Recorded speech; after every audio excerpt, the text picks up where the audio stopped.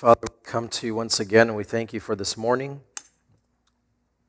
We thank you that it's another morning where we get to experience your grace and mercy and kindness in our life. We thank you that you have reconciled us to yourself, and now we have peace. We thank you for the church family that you have blessed us with. And we thank you for your words of life that continue to sustain us. And now we just ask, would you open our eyes to behold the wonderful truth of your word? Would you magnify your Son so that we, by beholding him, may be transformed into the same image from one degree of glory to another. In Jesus' name we pray. Amen. So as you can tell, somewhere in the last couple of days I lost my voice, and hopefully we'll be able to make it through the sermon this morning. But thank God for the common grace of hot tea and lemon and honey, which apparently is the best remedy for a coarse voice. So for the past 7 years, our family has been traveling on points. And this began when I was in seminary. And one of my neighbors, whom you all know very well, Alexei Dolotov, came up to me in the backyard that we shared together and said, "Dennis, did you know that you could put your regular spend on different credit cards and get points and travel for free?" And I looked right at him and said, "Tell me another fairy tale, please." There is no way that you're able just to put your regular spend on cards and then travel for nearly free. Well, a little less than a year later, we were going on our first trip to Hawaii. Our flights and our car rental were free, and we stayed in our friend's home for 8 nights, all on points. And then we started an annual trip to Lake Tahoe every single year during Christmas time, all on points. And then we realized that Anna and I can get away for one night, which is what one of my professors recommended. Once you have 2 kids, you need a 1 night a month getaway so that you can keep your sanity and so that you can grow in your romance and your intimacy with your spouse, not only physically but also emotionally. And so I went on Hyatt.com. I looked up some hotels in Carmel and found a very wonderful hotel called Carmel Valley Ranch. It was a hotel that was situated on a golf course. It had a little bit of a vineyard and natural lavender fields. And this was the first time that I learned what truffle fries were. We got into a room. It was a big king bed. We had a tub on the deck outside, views of rolling hills. Everything was connected next to a central power system, which I never knew existed because we were living currently in a place that was built in the 40s. And then I decided to make some evening tea. I turned the tea kettle on, waited for the water to brew, pulled out the bag, let it steep, and took my first sip. And the flavor of this tea was better than anything that I had yet tasted. Chamomile with notes of hyssop, lemon myrtle, rose petal, and linden flowers. And this is where my relationship and our family's relationship with Stephen Smith Tea Maker began. You see, my whole life I grew up drinking Lipton tea or any variety of black teas, but never had I tried an herbal tea that was so awesome. And let me tell you, when you try something of great quality, it is so hard to go back to that which is lesser quality. When you try something that is so amazing, it is so hard to go back to the old way. It is undesirable, and you never even want it. And let me tell you, you just elevate your life and never look back. And it is different for everyone here. For some, it's a car that you got. Others, a makeup brand that you tried. A kitchen appliance that made your life so much better. A coffee brand. Or a phone as you upgraded from Android to iPhone.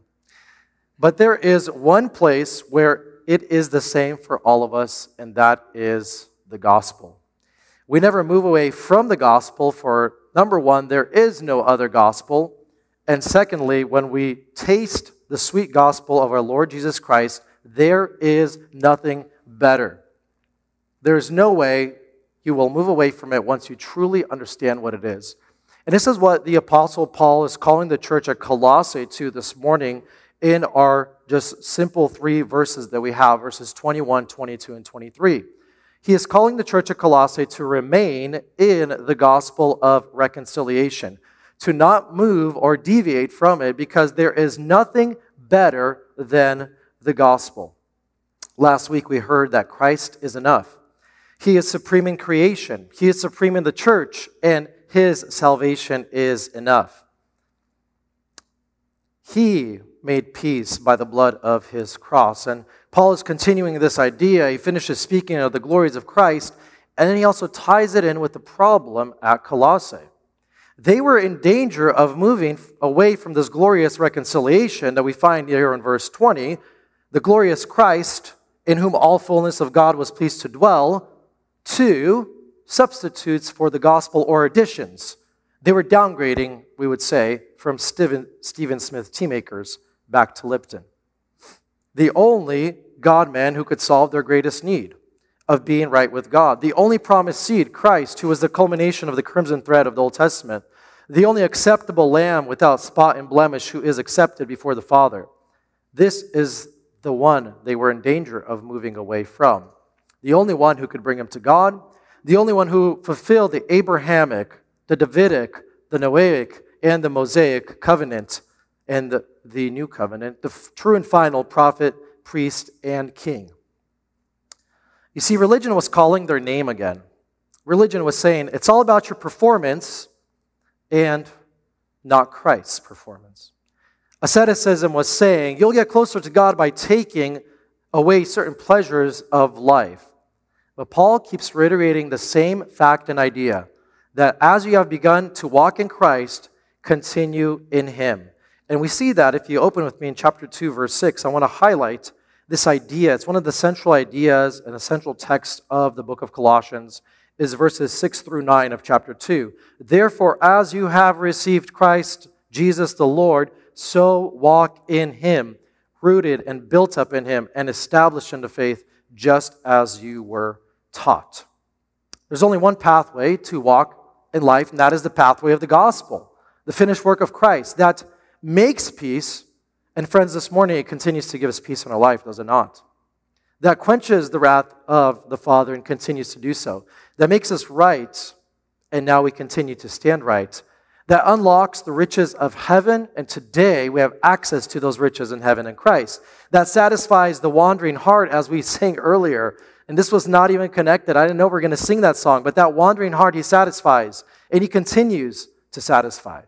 He cleanses the sinner, and he equips the saint. And so Paul is saying, do not move away from this glorious hope. Do not move to a lesser thing from something that is so much greater in your life. Remain in the gospel of reconciliation. And there are two ways that the Apostle Paul is teaching us to do that. And the very first one is this: remember your hope. We find out in verses 21 to 22. Remember your hope. So if you're thinking about the proposition and it's not on the screen, it is remain in the gospel of reconciliation. That's your fill in the blank. And the first point is this: remember your hope. Let's take the first two words of our passage in verse 21, and you. Paul is highlighting something about the past of the believers at Colossae. And in relation to the redemption story, he is highlighting as well those of us who are part of God's salvation that's ongoing and working, something about us, something about our past. Who were we before Christ? It's very important for us to remember where we came from. All of worship begins with remembrance. If there's a lack of worship in our life, it is because there's a lack of remembering. We forget God's goodness and greatness, meaning his person and his work. It always begins with remembering, and Paul is reminding the believers at Colossae, and he's saying, and you, and look at the next word, who once were, bringing them back to think about who they were before Christ came into their life. I think all of us know people who change, people who grew up next to us as neighbors in our neighborhood. We went to the same school with them, and then all of a sudden we see them 5 or 10 years later. And they became successful, they accomplished something in their life, and they forgot their roots. They're different. They achieved something on their own, and now they feel like they are above those who are around them. Paul is saying, don't forget that anything that you achieve now is because you were resurrected then. And so, who were we before Christ when Paul says to remember your hope? The first thing is that we were excluded people. He's reminding the believers at Colossae, they were excluded. We see that here with the word alienated. Who once were alienated, meaning they had no part. There were no part of the people of at Colossae, a lot of them being Gentiles, in God's plan of salvation. The initial plan of salvation that God has created. The Gentiles were then grafted into God's plan of salvation. The idea of being excluded is this idea that you can remember, if you still remember as a kid, when you weren't chosen to play on the playground, or you weren't chosen to play jump rope or foursquare in elementary school. You were excluded. You were not chosen. You were set apart. You were on the outside looking in. And these Gentiles in Colossae were estranged from God, separated from the spiritual blessings that are in Christ. Look at Ephesians chapter 2 as I read. Remember that you were at that time separated from Christ, alienated from the commonwealth of Israel. This is Paul writing to the Gentiles at Ephesus, and this is who he's saying they were. Commonwealth of Israel and strangers to the covenants of promise, having no hope and without God in the world. No hope. Why? Because there was no promised Messiah coming your way to save you from your sins and reconcile you to the Father. Israel looked for a hope in the promised Messiah, the seed of Genesis chapter 3, who would find its culmination in Galatians 3. The one through whom not only will Israel be blessed, but all the nations would be blessed. The gods that the Gentiles worship were false gods, and their religious rituals could not take care of their sin or their guilt. And so they were excluded people, Paul is saying. Secondly, we see here they're hostile in mind. They were also hostile people. Hostile is to be an enemy. And we see different descriptions in the New Testament of an enemy. We have death as our enemy, the devil as our enemy. What does it mean to be an enemy of someone or something? It means that you're fighting on the wrong side.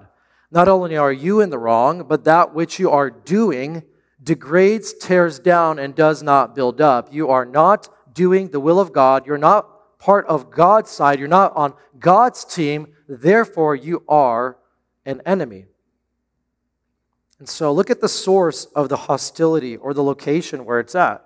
They're hostile, and specifically, Paul highlights in mind.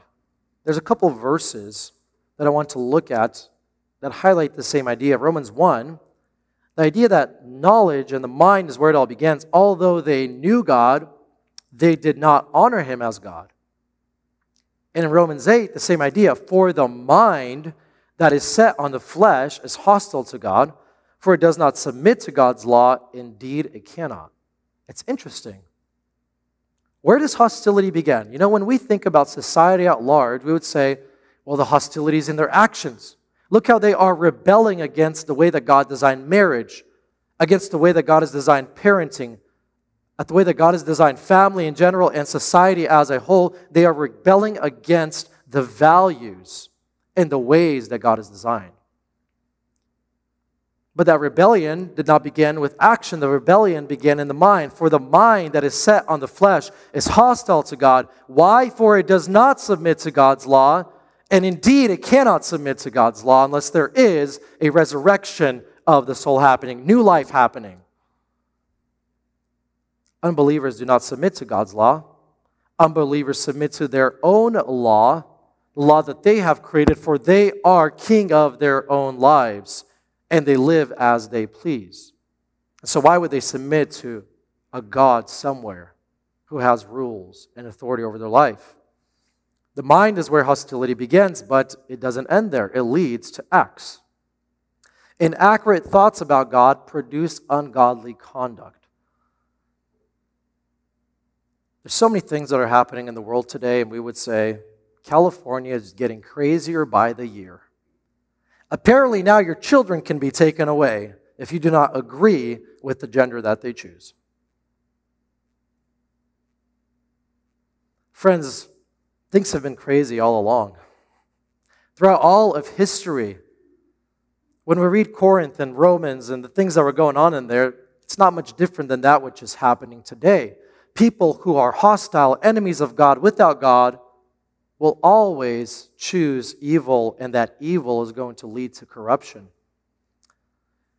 Thoughts lead to action. So if you have a thought that life does not begin in the womb, it leads to abortion.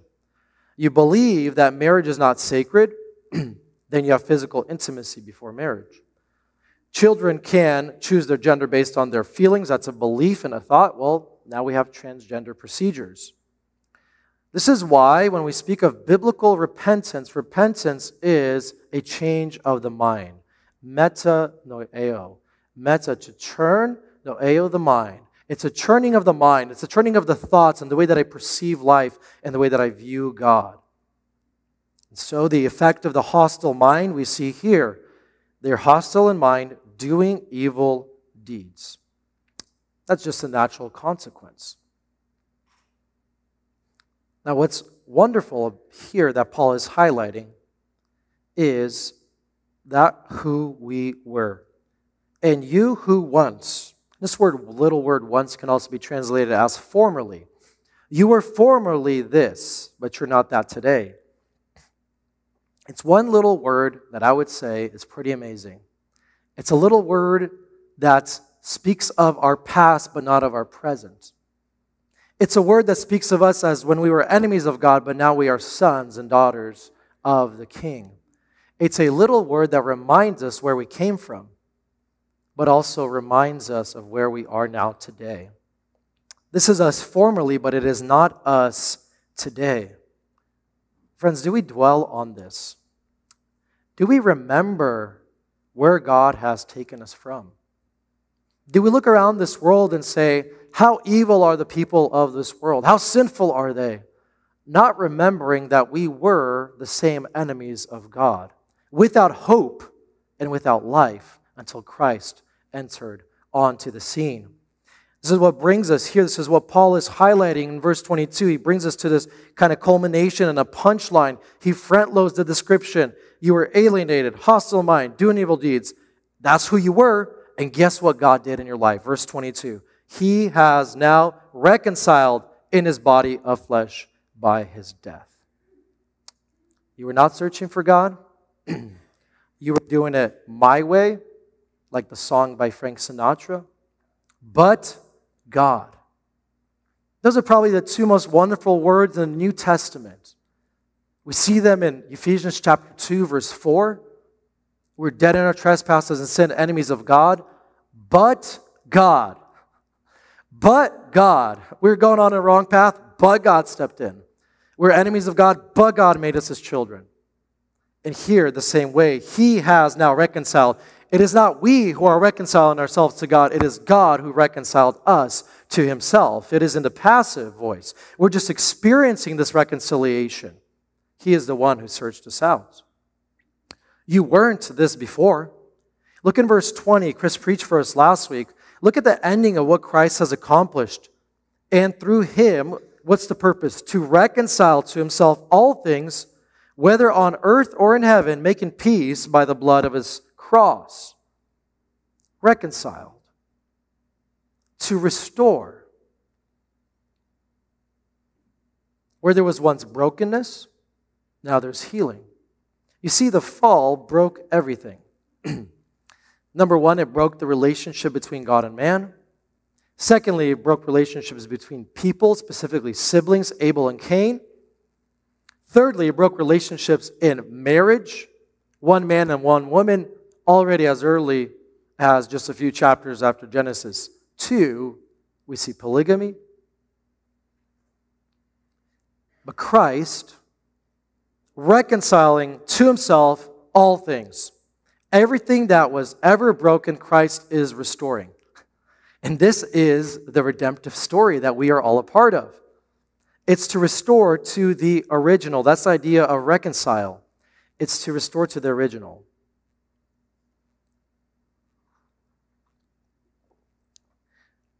Now, some of us love to do this. Maybe your spouse calls you the fixer-upper. You just love to fix everything, even if it doesn't need to be fixed. No, it needs to be fixed. My wife reminds me that not everything is in my control and I can't fix everything. And I keep telling her, yes, I can fix everything. Just give me some time. We love to restore. We love to make new. And this is part of the reason why we enjoy watching home restoration TV shows, car restoration videos on YouTube. It's fascinating to see something brought back to its original form from where it was. It is exciting to see what is being done.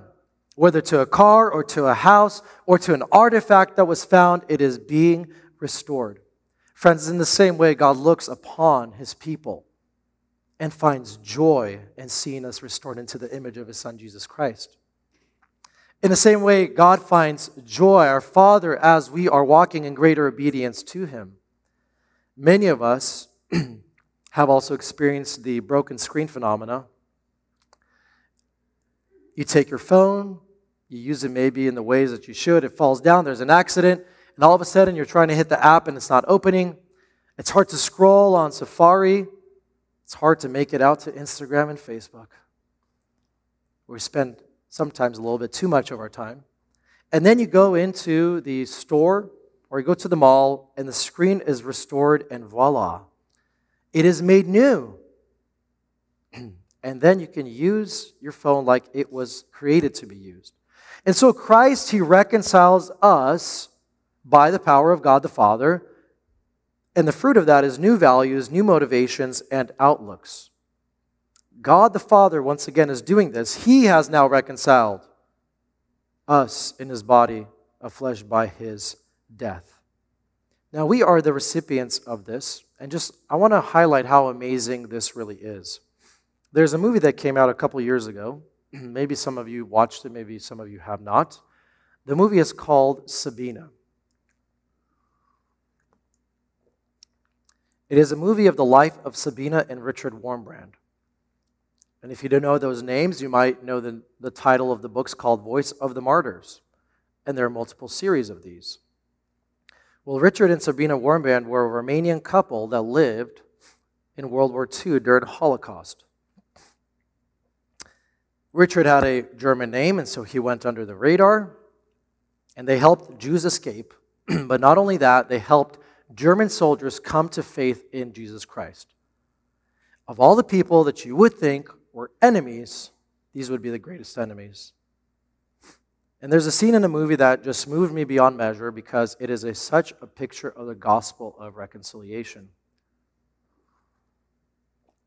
Richard and Sabina would always befriend their neighbors wherever they were at so that they could share the gospel with them. They would bring them bread and jam, dropping off whatever goods might be of need to the new family that moved in. And during one of these encounters, Richard knocks on the door opens up, and there before him stands a German soldier. As Richard gets talking with him, he asks him where he's from, and he just came from the city where Sabina's family was murdered. He was proud of what he had done. He didn't care for life at all. But Richard kept visiting him, playing music on the piano. And one day, Richard revealed that he was a Jew, and the soldier got very perplexed. Richard then went on to ask him, "Do you believe in God? Do you believe in God?" Of course, the soldier did not, and Richard said, "My wife Sabina is now sleeping in the room behind that door. I will wake her up and tell her that the man who murdered her family is here. And she will get up and ask you if you would like some tea and food to eat. Do you believe that?" Richard then goes to wake up Sabina. She comes out, asks this German soldier if he would like some tea and food, and hugs the soldier, and he breaks down in tears. How could she forgive a man that murdered her family and brought so much pain? Because she experienced the reconciliation of God the Father through her Savior, Jesus Christ. This is a picture of what God does to us.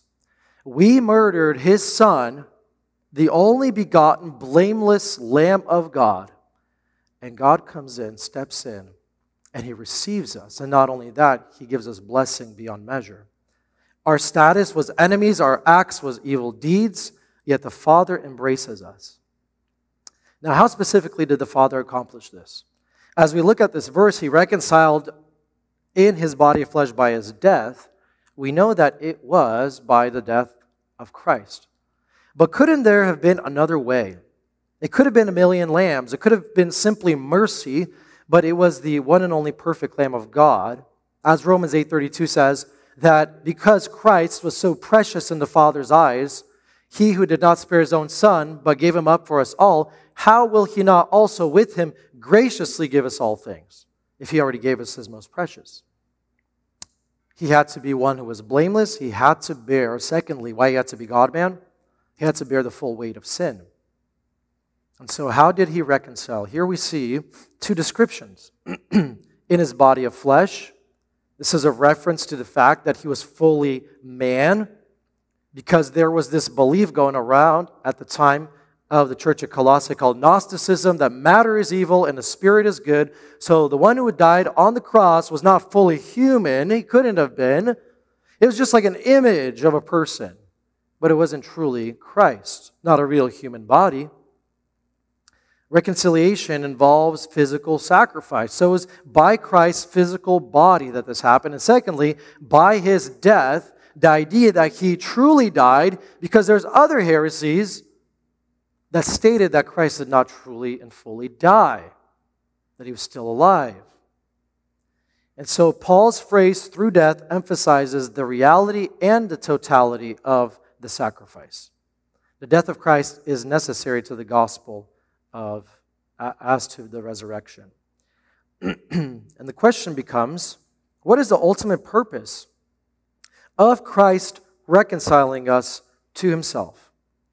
Or Christ reconciling us? We see these three little words, in order to. This is a purpose statement that we find in the middle of verse 22. What is a purpose? What is the ultimate goal of God the Father reconciling us through the Son? To present you holy and blameless and above reproach before him. The purpose of reconciliation is personal holiness. God does not make peace with us so that we can continue to be rebels and disobey. He reconciled us to himself so that we may share his life and we may share his holiness. This is what we also read in Ephesians chapter 1, verse 4. He chose us so that we may be holy. This is why he predestined us to adoption, that we might become like his Son, Jesus Christ. Romans 8:29. See, the most important thing in our Christian lives is not how we look in our own sight. It's not how we look in the sight of others. It's how we look in God's sight. And the way that God sees us is we are holy, blameless, and above reproach. And I asked myself the question, Paul, why do we need three different words for the same idea? You know when a preacher wants to say the same thing over and over again, he's saying it, and you're like, okay, I heard you the first time. Well, did you really hear me? Did you really understand what I was trying to get across? And so Paul is giving us three words that highlight the same idea: holy, blameless, above reproach. Same idea, three different illustrations. Holy, you're set apart. Blameless and above reproach is this idea that no one can hang an accusation on you. It's the same word that's used of descriptions of a pastor, that they should be above reproach. What does it mean? That his coat hanger has no hooks. You cannot hang anything, any kind of accusation on him, because there are no hooks that exist. And so when we are above reproach, that means that because of what Christ has done, God the Father has no more accusations about our life. Did you just hear what I said? Isn't that amazing? In this past week, how many times did we sin? In this past week, how many times did we disobey God or get in a conflict with our spouse or our children or think a negative or evil thought? And yet we hear today that God has no accusations to hang on us because of what Christ has done, above reproach before him. This is why we sing the songs, the glories of Calvary. It is so amazing what Christ has accomplished. And it is before him It is before the throne of the Father. And so, first thing is we must remember our hope. We must remember our hope. Where did we come from? Who were we before Christ entered into our life? And specifically, why is Paul highlighting this again and again? To remind them that they are not to deviate to any other truth, because there is no truth. There's only one gospel, and that is the gospel of Christ. Second, what we see in our text is we must persevere in that hope. Persevere in that hope. And this is where we get the word remain, and the proposition remain in the gospel of reconciliation.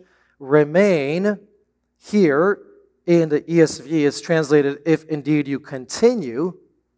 It can also be translated as persevere, and it's translated as remain, so I choose remain. So we persevere in hope. The hope of the gospel means the blessed hope of the Lord's return. That's the hope when he comes back for his bride. Paul already mentioned, look with me in verse 5, I want you to see it for yourself.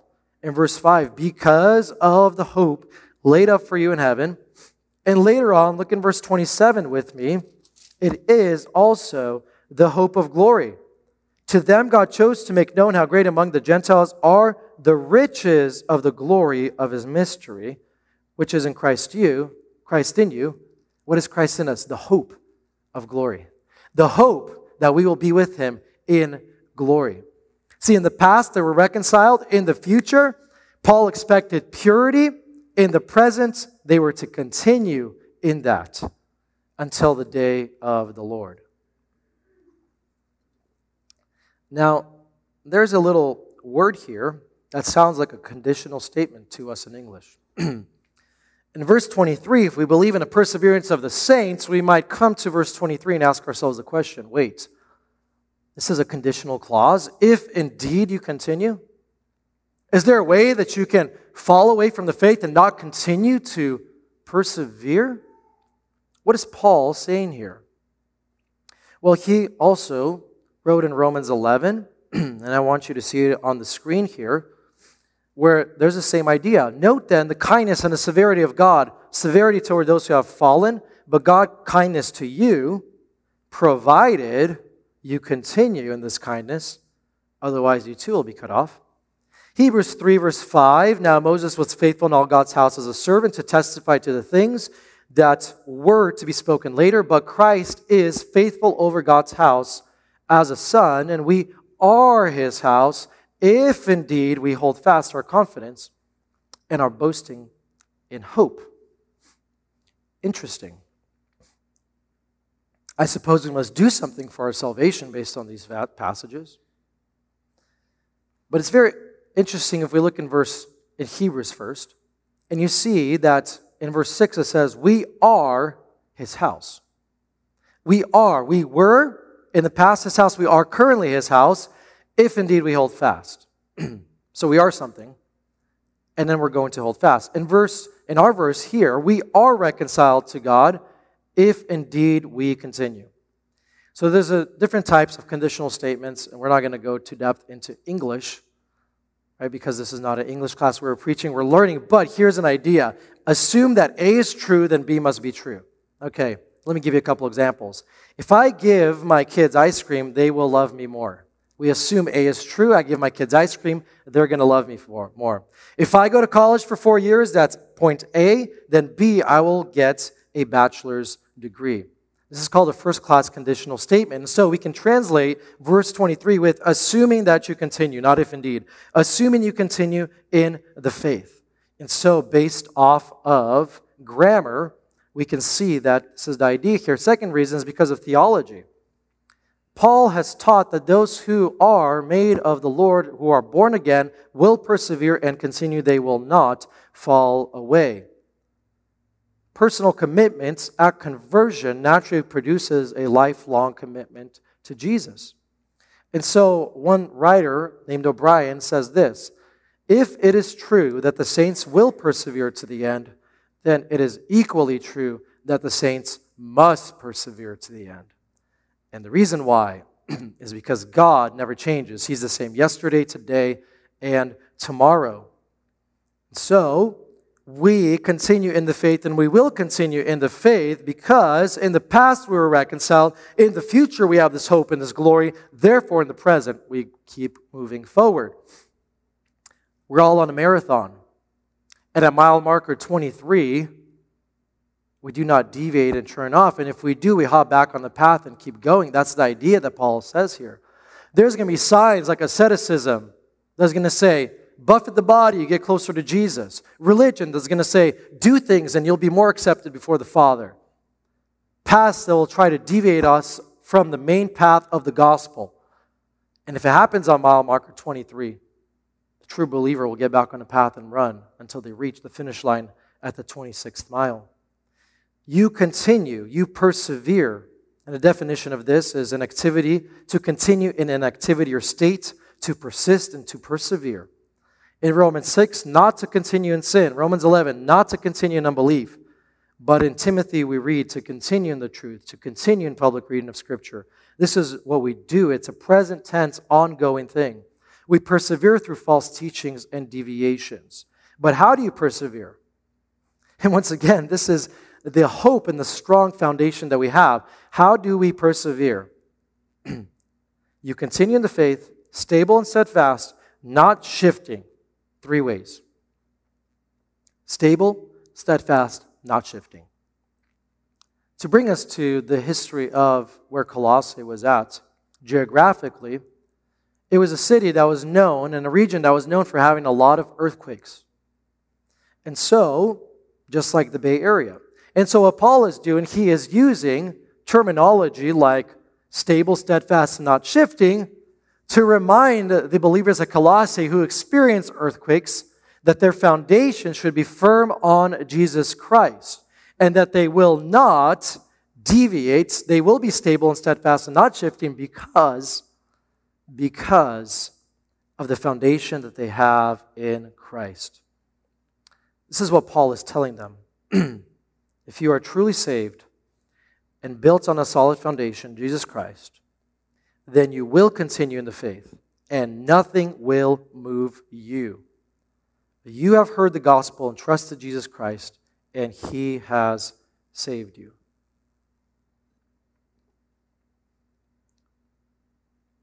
What an image and what an illustration even for us.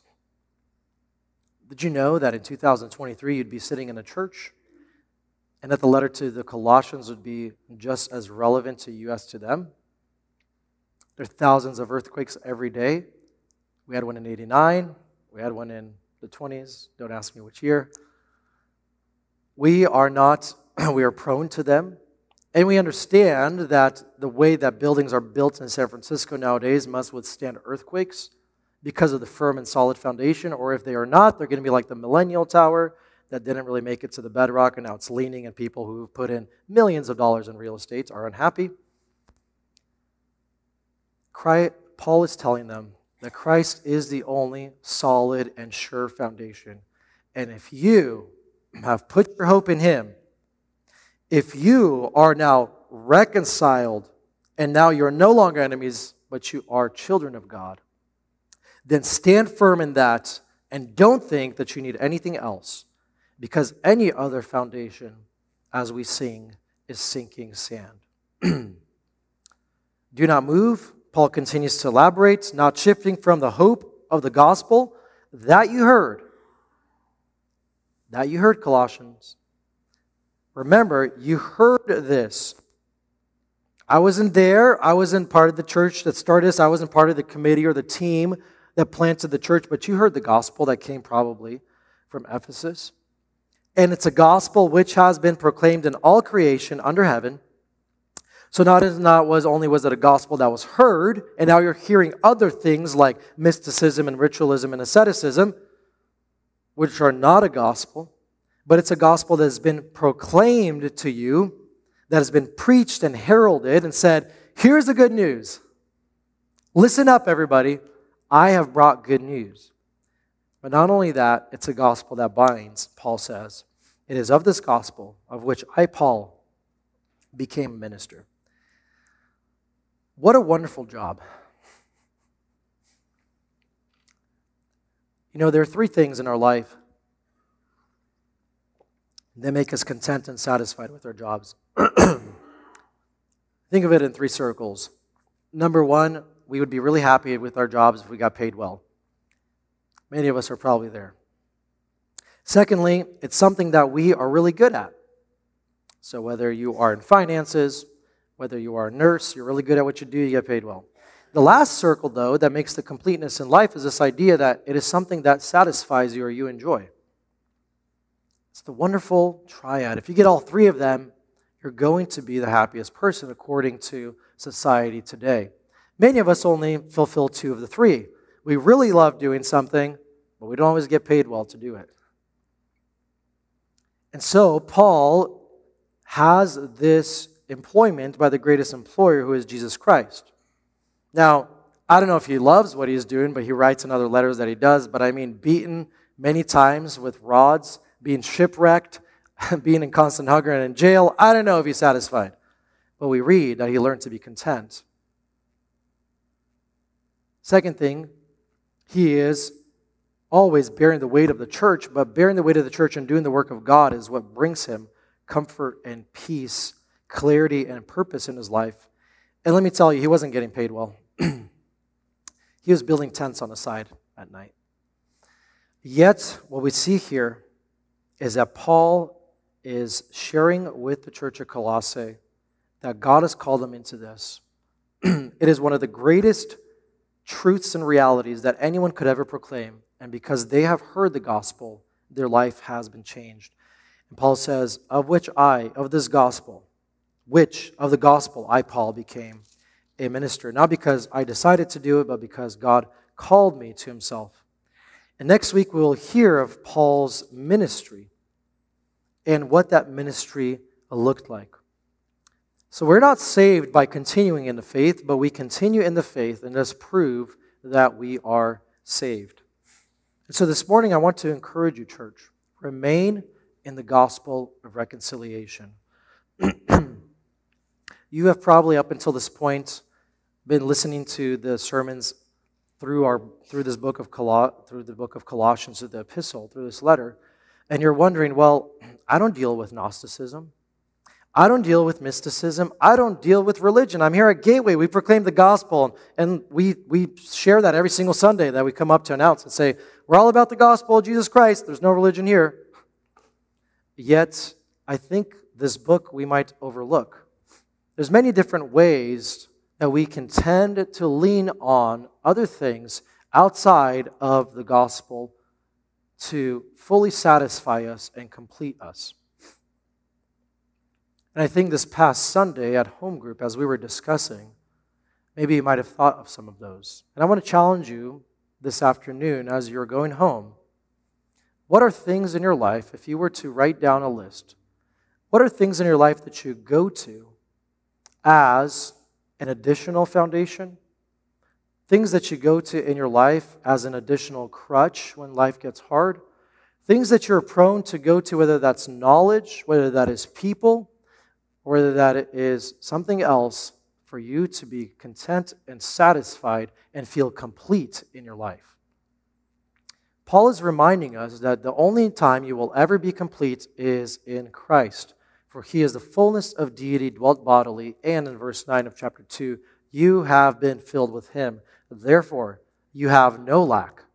And so, when Satan tempts you and says, deviate, go away from Christ, you remember and you remind yourselves that just as you began this race with Christ, you continue and he will sustain you in this race. I want to close with Romans chapter 12 and verses 1 and 2, a passage that many of us know by memory. But this passage reads this: because there was another group of people who were tempted to deviate from Christ and actually tempted to deviate fully from the gospel. And it was the believers that the author of Hebrews is writing to.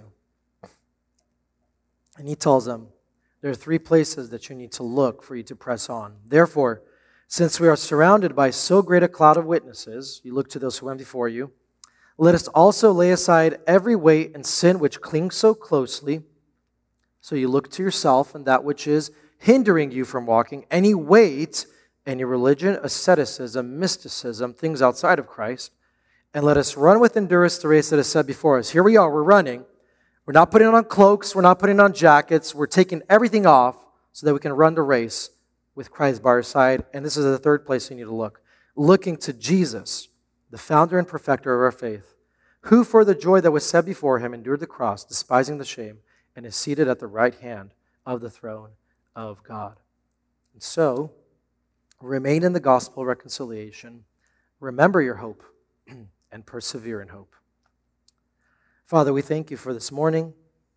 We thank you for your words of life. We thank you for the gospel. Oh, how sweet it is. You have reconciled us to yourself by the blood of your Son. You have made us new. We are a new creation today. We were your enemies, but now you have made us your children. We have peace with you. Not only that, but every spiritual blessing in the heavenly places is at our disposal because of what you have done, Christ, in our life. And we praise you and we thank you for that. Lord, we this morning ask for forgiveness for the times when we deviate fully from you, when we do not always trust you, that you are enough for us. When we think it's going to be just one more thing that's going to make us complete or content in life. Remind us that it is you and you alone, that we already have a firm foundation. And as the things of this world seem to shake all around us, that hope that we have in Christ is enough for us. We pray for your help and your guidance. We pray this for your glory and for our joy. Amen.